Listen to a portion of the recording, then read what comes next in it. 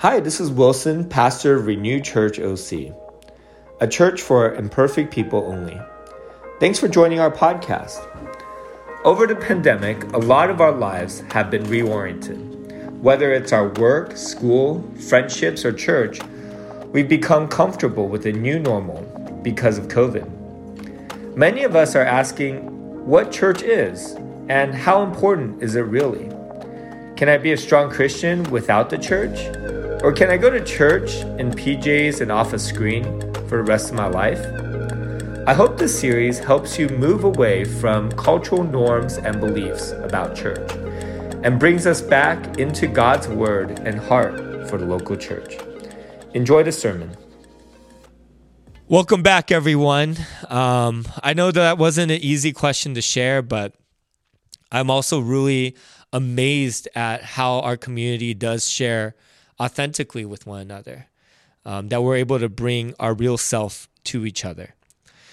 And so again, if you look at these quotes, I'm sure all of us, including myself, man, every single one of them I've thought, and I've believed in so many more lies than these. Life is meaningless, hopeless. I think especially for our youth and our college students, when school got canceled, a lot of our friends we couldn't see, it just felt like the same day over and over again, like we would never get past it. And I just heard of so much hopelessness in especially the youth of our church. Again, wanting to be, if I have this, I'll be happy, I'm worthless. When I think about the primary way that Satan attacks us, it's with lies. And that might be surprising to you because if you look at horror films, it feels like there's so many more vicious attacks that Satan could do. He could possess, all the possession films or concepts we have of Satan where he jumps onto someone and they're crawling on the roof, or he animates a doll, that chases us called Chucky. But the Bible talks about him lying as his primary way of attacking Christians and his best tool, his most effective tool. When we look at Luke chapter 4 and Satan's attacking Jesus, we're expecting an all-out war. I kind of want to watch an action movie or an anime where, Jesus throws Satan into a mountain and it explodes, where they pull out flaming swords, but they don't, right? Satan lies to Jesus, and he uses that as his primary and, again, most efficient attack. In John chapter 8, verse 44, Jesus says this about Satan: when he lies, he speaks in his native tongue, for he is a liar and the father of lies. Wow, talk about repetition. But I love that this is how he naturally speaks. This is his native tongue. This is the language that he's most familiar with. He lies. But lies are far more dangerous than we understand, right? They can course our life. Everything we do, who we are, how we plan the next 5 years is based on our thoughts. It's the thoughts that have grown and rooted and have caused us to believe and course our life. So when we course our life in truth, and that's what's residing in our minds, we'll live life correctly. But if we believe in lies, then we'll live our whole life incorrectly, outside of God's plan.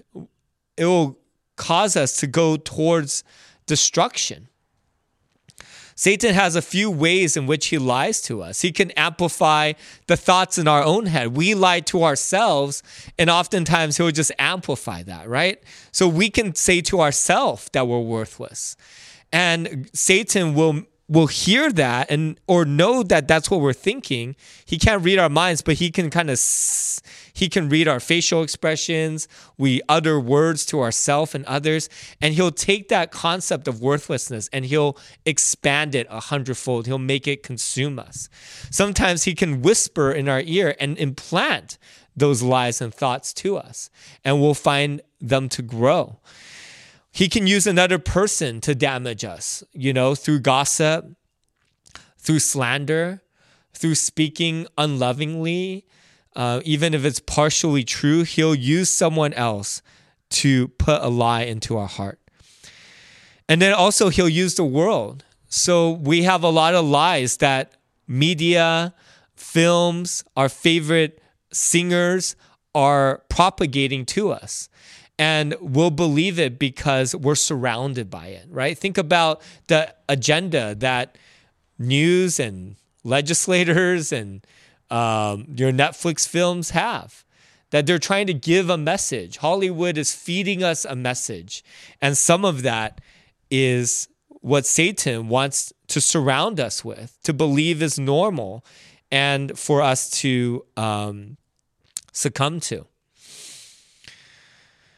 And again, we think about what the ultimate outcome of you believing the lie is, right? So if you're taking notes, which I suggest you do, especially for this sermon, write down the lie that you shared with your friends or didn't share. Write down some of the lies that you are believing, some of the things that you feel like you've been lied to from others or Satan's trying to amplify in your mind. And then think about what is the outcome of believing that lie. If you totally believe that life is meaningless and hopeless, then you'll give up.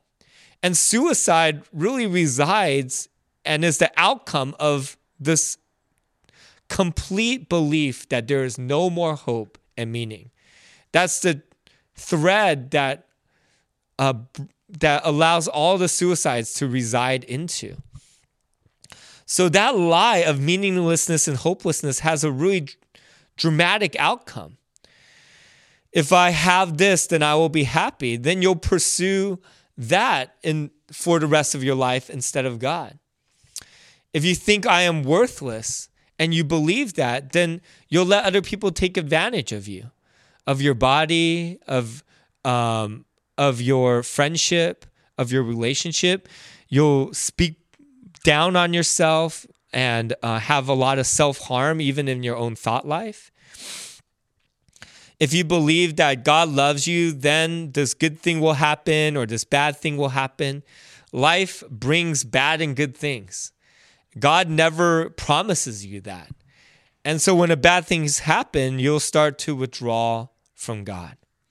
You see, Satan lies to you, and Satan also has a plan for your life. He doesn't want to just lie to you. He wants to use that life to distort the way you see reality. He wants you to believe that everyone's talking behind your back. And then he'll have you look out at your community with a distorted lens. And every time someone is in a group speaking, every time someone walks by you and doesn't say hello, you'll think that they're talking about you too. And you'll have this blurred vision of reality. The beliefs that we have, especially the lies, distort how we see the world. And Satan is coursing our life so that everything we experience around us will be distorted and confirm the lie that we believe. We live in a culture where when we believe a lie, our friends are supposed to affirm that too. And so that lie grows inside of us. It takes root in our souls. We believe it, and then we live accordingly. We withdraw from God. We give up. We pursue something else. We leave our friends. We allow ourselves to be taken advantage of. So what does God give us to combat the lies of the enemy? And, the first question is actually kind of deceptive because it says, what are some of the lies that you wrestle with or you believe? And when we really have internalized a lie, we can't identify it anymore. Isn't that crazy? Like when you really believe a lie, you don't believe it's a lie, and you can't even point it out. And then again, it courses your life. So what is it that God gives us in order to combat these lies in our life that will end up coursing how we do relationships, how we speak to ourselves, and our spiritual health? The word of the Lord is our sword to cut through the lies from the enemy. Ephesians chapter 6, verse 17 says, the sword of the Spirit, which is the word of God, as he talks about what we are wrestling with, what our fight is really against. He says our fight in Ephesians 6 isn't against flesh and blood. It's not against other people, right? We have such a culture that just demonizes other people, that people are our enemy. That group of people is our enemy. No, God says Satan is our enemy. That our struggle is not with people, not with flesh and blood primarily. It's with principalities. You know, when we go into social justice, is it purely from a structural and power perspective? Or do we take on the lens of Scripture and say, we're actually fighting an invisible enemy? And how do we fight him in his lies? With the Word of God, the sword of the Spirit. And then we see Jesus do this in Luke chapter 4. Again, when Satan and Jesus battle it out, there wasn't a lot of fireworks. It wasn't swords clashing. It was the clashing of lies and truth. Satan says, if you are the Son of God, tell this stone to become bread. And in every single one of his attacks, he attacks the identity of Christ, his worth, if you are the Son. And Jesus says, man will not live on bread alone. That's from Deuteronomy chapter 8, verse 3. But on every word that proceeds from the mouth of God. Is our very survival on the Word of God, even over bread? Is our very identity, the survival of our souls on the Word of God? Jesus combats Satan with Scripture. It looks like he's studying Deuteronomy over the course of his life. We know that the Jewish boys would memorize the first 5 books of the Bible, and Jesus was a student of God's Word. And so again, as Satan asks him, hey, I'll give you all the splendor of the world. All you have to do is worship me, right? If you want, whatever you want to be happy, I will give it to you. Jesus says, no, worship the Lord your God and serve him only. Again, from Deuteronomy, he's studying this book. He knows it. It's in his mind, and he combats Satan's lies with God's word. Nothing you give me can make me happy. Nothing you give me can truly satisfy me. I will not serve any other God. Then Jesus says, hey, if you are the Son of God, throw yourself down. The Bible says that God will command his angels concerning you and won't let you strike your foot against a stone, right? So Satan knows Scripture too. Do you know Scripture better than him? Because he will distort it in order to lie to you. He'll use anything. And what he's saying is that if God loves you, he won't let bad things happen to you, right? I mean, there's a lot of layers actually to this temptation, but one of them I think is this. And Jesus says, do not put the Lord your God to the test. He again answers back with Scripture. He says, we don't test God. We don't allow God's love for us or his goodness to be contingent on the good and bad in our life, right? And if you know Scripture, you know Job. If you thought that God loves you so bad things won't happen, you didn't read the book of Job, right? God lets bad things happen to us to form our character, to make sure we're worshiping him because we live in a fallen world, but he redeems it. We should never put ultimatums in front of God. And Jesus knew Scripture well enough to know that. So what does the Bible say about the lie that you believe? If you're taking notes, you wrote the lies that you've been wrestling with, that you're trying to identify. That was our discussion question. Then you thought out, what are the lies leading to? Satan has a plan for your life. He's trying to kill, steal, and destroy. So what is he trying to do with that lie? What is the end of it? Can we identify that? And then thirdly, what is the Bible saying about that lie?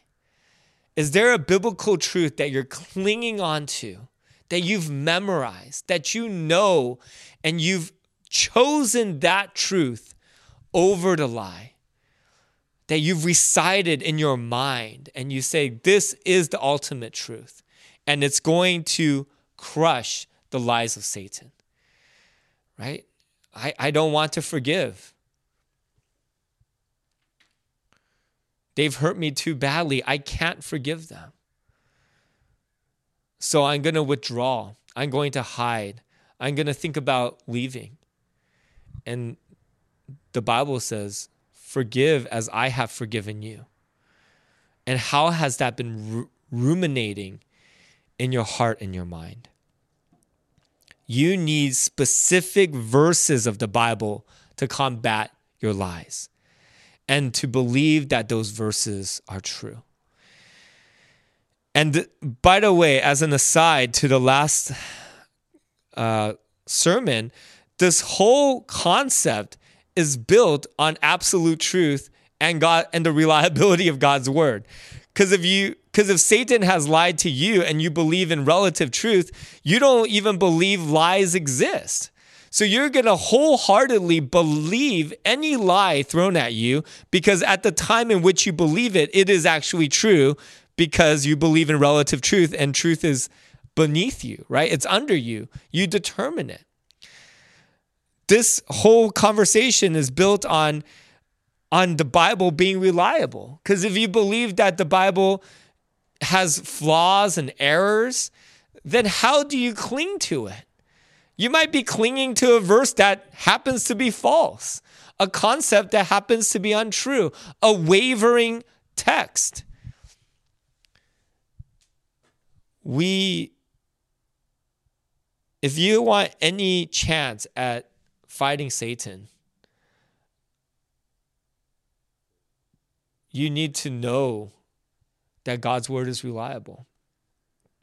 Jesus says, heaven and earth will pass away, but not the word. Think about his view of Scripture. Is he wrong? So how are you clinging onto Scripture? And lastly, are you a swordsmith? You know, when you look at the sword in your hand in which you're trying to cut through Satan's lies, do you have the Bible? I'm not talking about a physical copy. I'm not talking about your Bible app that has 50 versions and 50 languages. Those aren't, having something and knowing something is very different, right? And when Satan is in putting inceptions of thoughts into your mind, a Bible residing on a page that you've never read, a verse you read from 5 years ago that you have like bare bones recollections of, they're not going to help you. Have you been crafting the word of God in your heart and mind so that you have a high view of it, so that it's usurping any message from culture, from friends that Satan might be using at that moment, from your own mind to say, I'm going to take every thought captive by filtering through God's word. You know, maybe you're looking at your sword and all you see is a hand. That your actual knowledge of God's word doesn't exist. You're trying to fight Satan with like positive thinking. You're trying to fight Satan with The Secret. You're trying to fight Satan with like, maybe not. Dude, he's existed for tens of thousands of years, possibly. He's observed humans for the lifetime of humanity. He's smarter than all of us combined.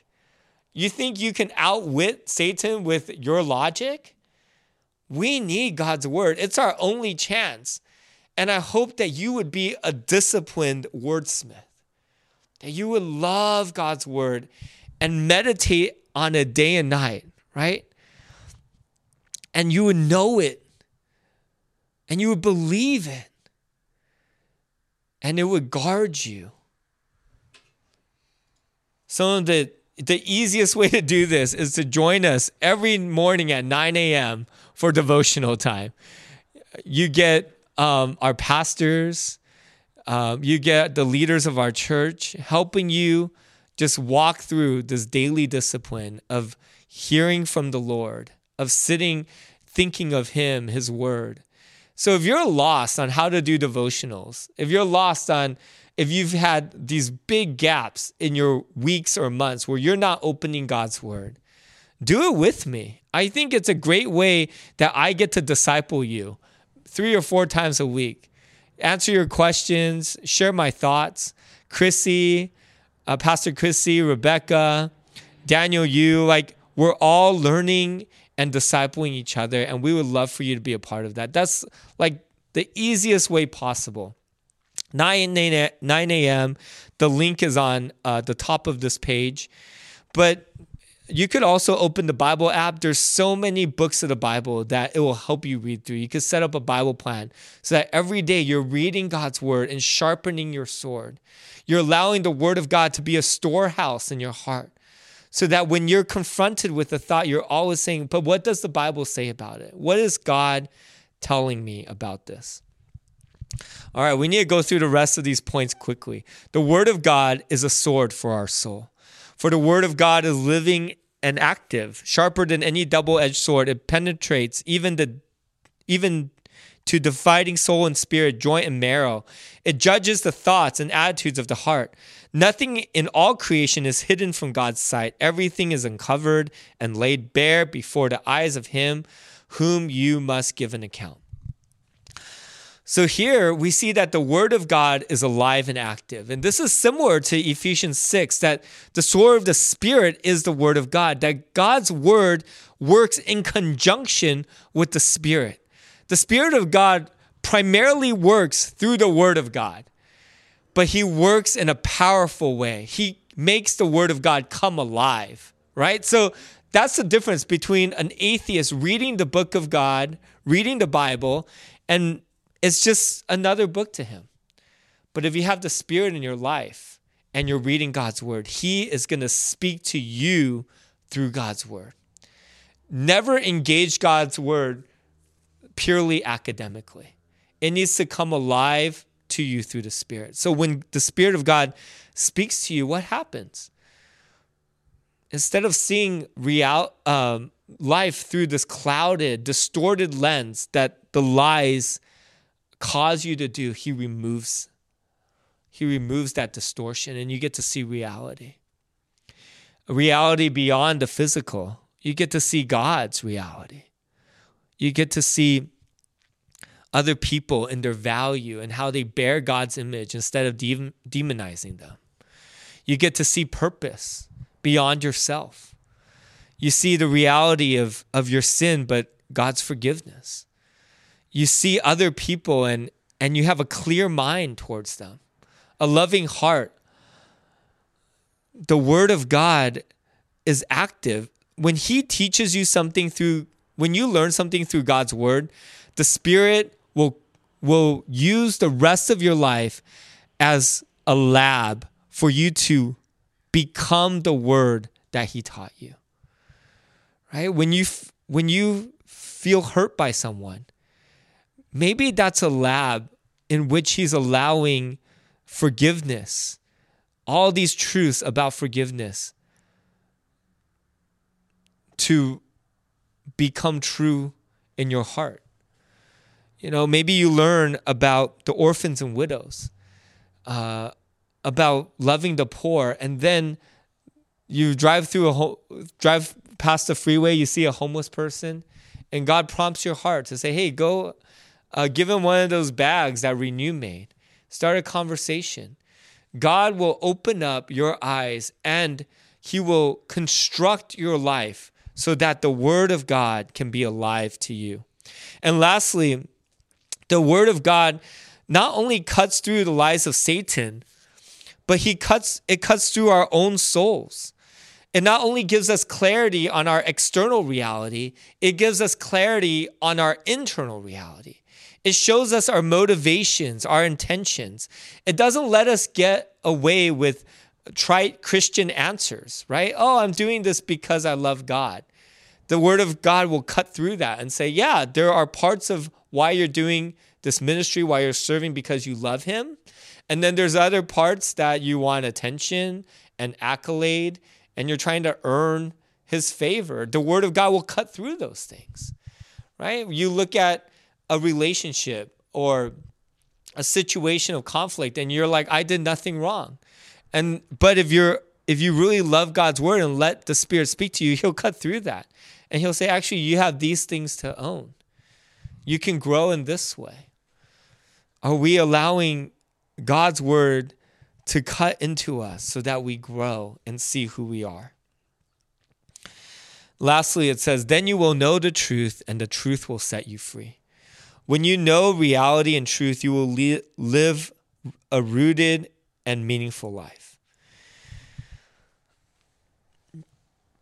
The best part of knowing the Bible and letting the Spirit tutor us, coach us, right? So I think of the Bible as like a playbook. I've been coaching my sister in volleyball. Right? So let's say she has a playbook of where she should stand, how she should bump, figures of, and how to run different plays, or basketball or football. That's nice. She has all the knowledge, but because I really care about her, because I love her, I've taken her out probably 3 or 4 times to do like coaching in volleyball. I'll run drills. I'll correct her. I'll tell her what to do. We'll play as a team, and we'll work off of each other. And so I'm bringing this playbook into life, and I become her coach, her tutor, in how to apply the playbook that she's read. So that's what the Spirit does. Here's the Bible, but I'm going to take this Bible and coach you through life with it. I'm going to have it come alive to you. I'm going to teach you all the micro movements on your footwork. I'm going to correct your weaknesses and help you capitalize on your strengths. I'm going to be your tutor. Read the Bible, asking the Spirit to tutor you, asking him to cut through your heart, asking him to help you to course your life and to use it as a curriculum so that you become the truth that it holds. And again, there's great beauty in this. It will set you free. Let me give you 2 examples. So I was talking to one of my friends that I care about very much. And this person struggles with anxiety, and she just really feels alone at home. And so one of the things her therapist said that is helpful is like, hey, put pillows all around your room so that you'll like feel safe in your room. So that when you go into your room, it will feel very comfortable, like you're being surrounded. And I was like, okay, that's cool, but you're still alone. Like those pillows might make you feel like you're not alone, but you truly are alone. That's not very pastoral, right? It's not very comforting, but it's true. The truth of her reality is that there's no humans with her. She's just with pillows. But the Bible says that God is with us all the time. That we can't even hide from him. That he is behind us and before us. He's all around. Darkness is as light to him, right? When we're sleeping, he's with us. When we're awake, he's standing next to us. And I said, friend, I'm not saying to throw away your pillows, but what does it look like to remember that passage and to experience the reality that God is with you? To say, Lord, here's the word, and let me this week when I feel alone, experience that you're with me, to believe that you're next to me, to feel your presence. And that's not just a nice thought. It's not just pillows. It's reality. It's true. God is actually with you. Isn't it so much better to know truth and to lean on that and to have truth comfort us instead of a nice thought? I said, hey, keep your pillows. You bought them. But if you find any comfort in your pillows, let it be because your pillows remind you that God's with you. Pillows are great. But let all those things just be a reminder of God. I hope that the gift of God is that it's true. Like you will see those who lost. There is real hope to see people you lost. There is purpose in your life. The Word of God says that He's planned good things for you to accomplish. That He's crafted your life, right?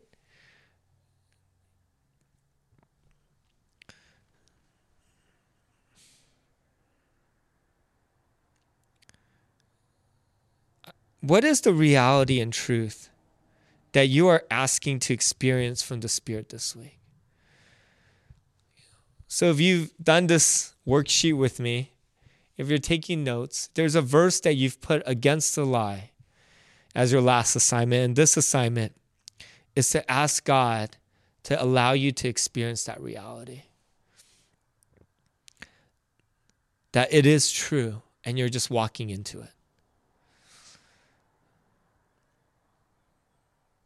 Father, we just are so grateful for your word. That not only do you know the truth, but you've gifted it to us and allowed us to reside in it. I think about some family members who've become Christian and they're just like, man, I wish I knew God earlier because I wasted all this fruit on an idol. I've prayed to something that doesn't love me, that's made of wood, that's deaf and mute. I was living in a false reality and my life was empty. And then I found God. And then there was purpose and clarity and a God who speaks back and is with me.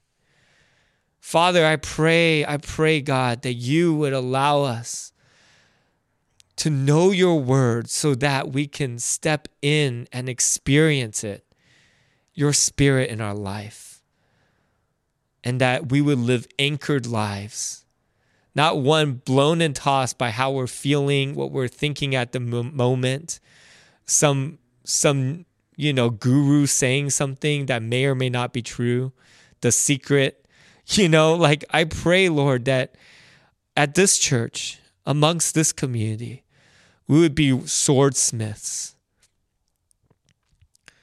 for ourselves and for each other, and that we would live in truth. We love you so much. We're grateful for you. In Jesus' name, amen.